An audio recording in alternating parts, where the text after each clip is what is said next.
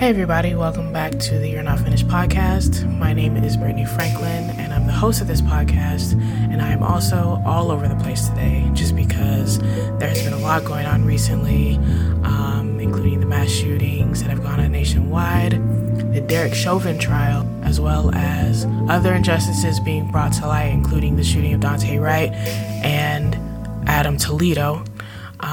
And as a woman of color, being inundated with everything that is going on, the violence and the injustice, it is a lot to process, to say the very least. And I know it takes a toll on everyone, including myself. So because I haven't fully processed my thoughts on these things, and because of the fact that there are plenty more refined and insightful responses to everything that has been happening that already exist, I'm not going to devote today's episode to these topics, but I will absolutely address them at a later time. I think for now it is best to send my love and prayers to the families of George Floyd, Daunte Wright, Adam Toledo, and the families of those who have lost their lives or been injured due to the mass shootings that have happened in this past week. Before I get into today's episode, I want to provide a trigger warning. I will be talking about sexual abuse and assault, as well as pornography use and addiction today. If these topics cause you any mental or emotional distress, please take care of yourself and your mental health and refrain from listening. Now, the reason I am talking about these things is because sexual abuse and pornography have most heavily and negatively influenced my life as far as my mental health and my behavior. So I had this whole thing written out. I was going to present this in a nice, neat, packaged kind of way.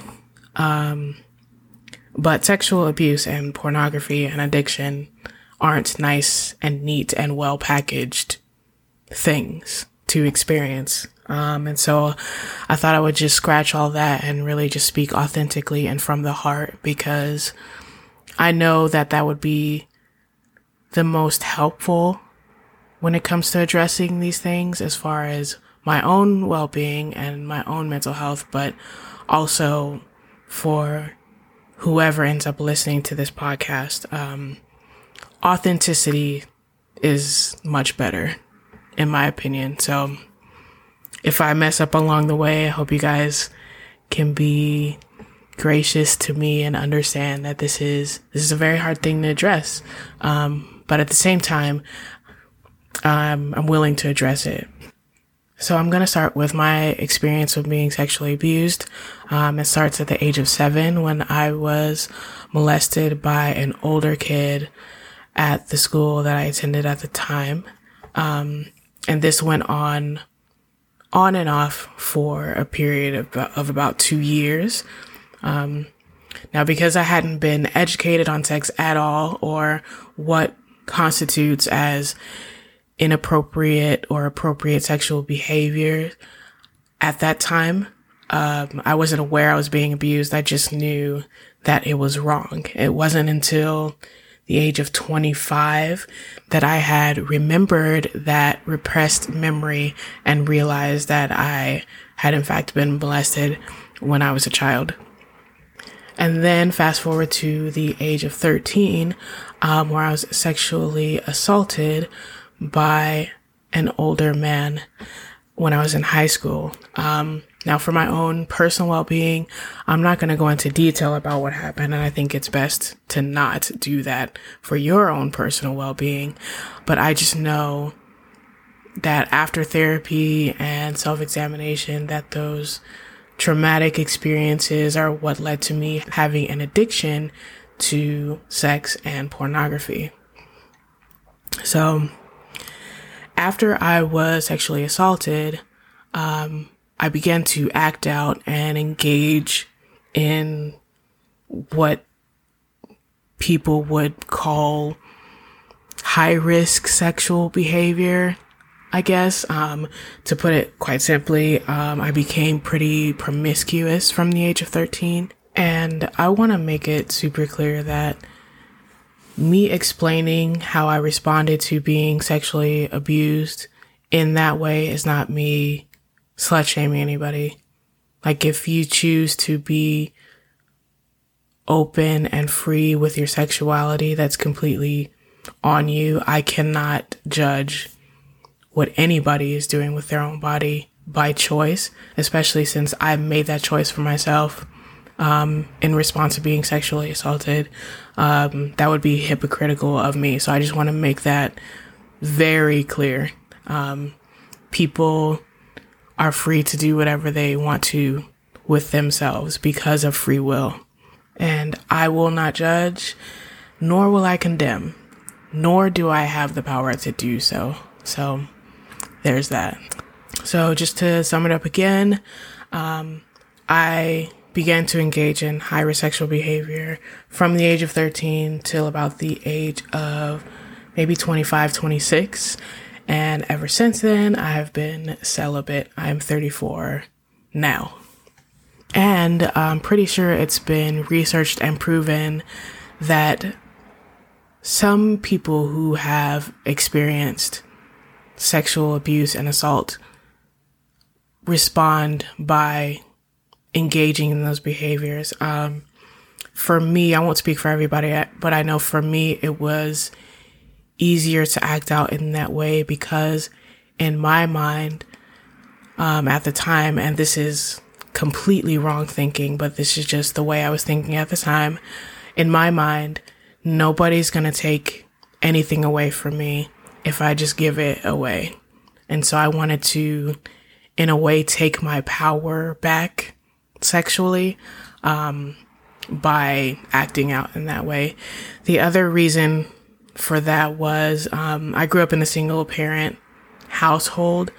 I was just raised by my mom. And so I had a deep desire, and if I'm honest, I kind of still have that desire, if I'm being real, like to be deeply loved by the opposite sex. And the only way, unfortunately, that I experienced that love and attention and affection from the opposite sex was through sexual means. That was the only way that I knew how to get it, I guess. It sounds terrible, but that's what it was for me.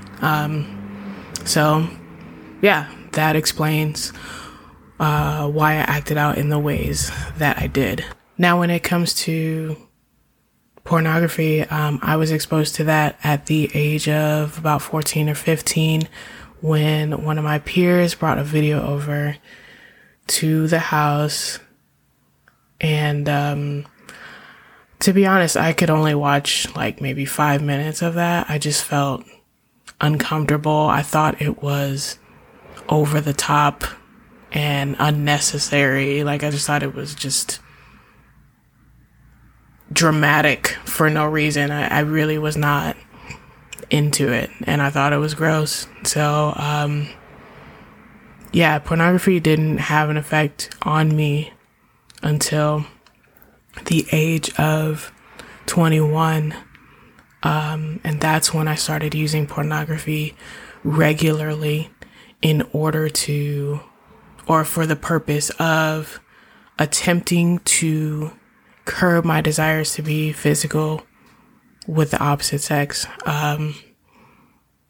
Because I wanted to practice celibacy as a Christian, just my own personal choice. That's something I really wanted to do. Unfortunately, though, me attempting to use pornography as a substitute was the gateway to my addiction, and what would be an addiction to pornography use. I would lose days and so much time due to my desire to use pornography. I wouldn't be able to concentrate on things. I would have images of pornographic content just kind of flash in the middle of a conversation, or in the middle of a work day, or in the middle of me trying to focus for school or something like that. It just really began to dominate my life. And so I went to I went through a program called Celebrate Recovery, and I'm laughing a little bit because it wasn't a waste of time, but it just was not effective in curbing the pornographic use. If anything, going to Celebrate Recovery meetings would make me want to use pornography more, unfortunately. Now, if you don't know what Celebrate Recovery is, it's like AA for Christians, and it's for multiple hurts, hang-ups, and habits. That's literally the phrase that negatively impact your life. So it's not just for porn use. It's not just for alcohol. It's for multiple things. And I won't discount the effectiveness of Celebrate Recovery for other people who might have gone through that program. It just didn't work for me in the setting that I was in. So I ended up having to let Celebrate Recovery go and find another outlet to help me get rid of this addiction, because I mean, pornography is just supposed to be pleasurable, and for a lot of people it is. But I know my connection to porn is not a healthy one. It's not a beneficial one. It's an ugly one that stems from abuse.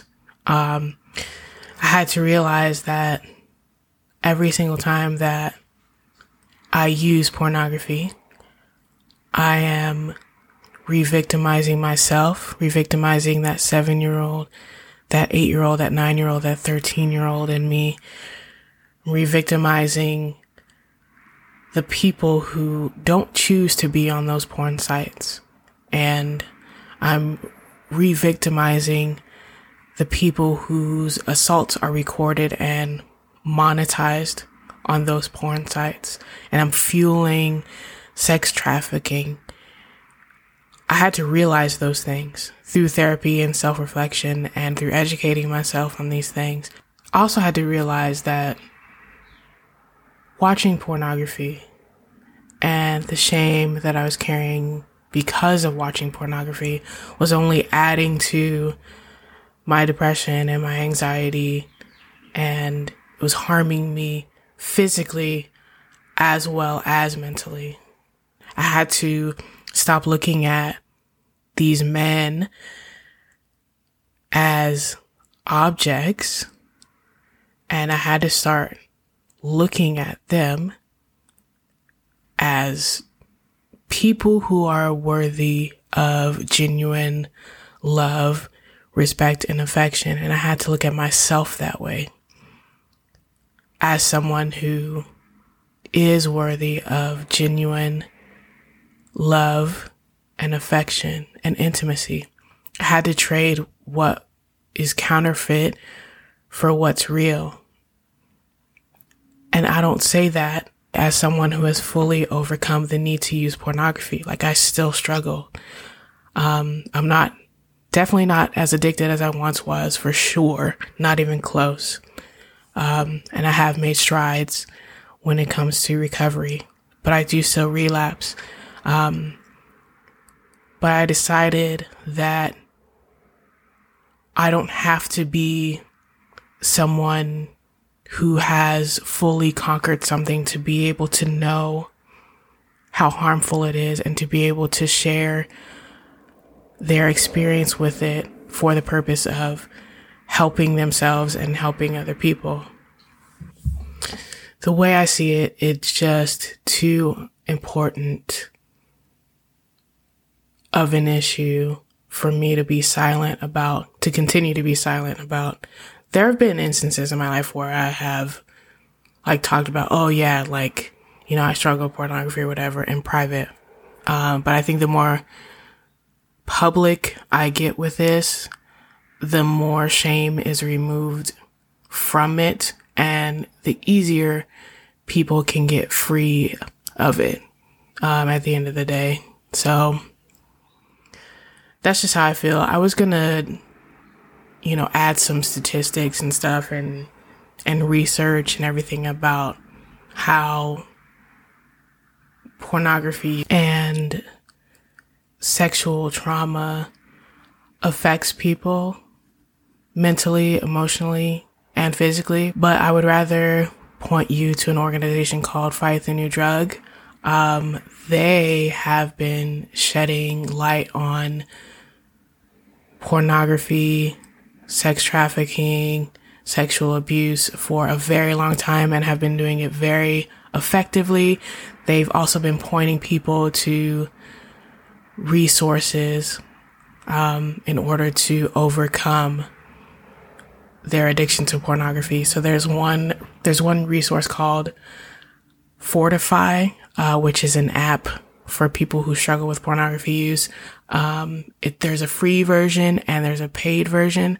I actually have that app downloaded on my phone as well.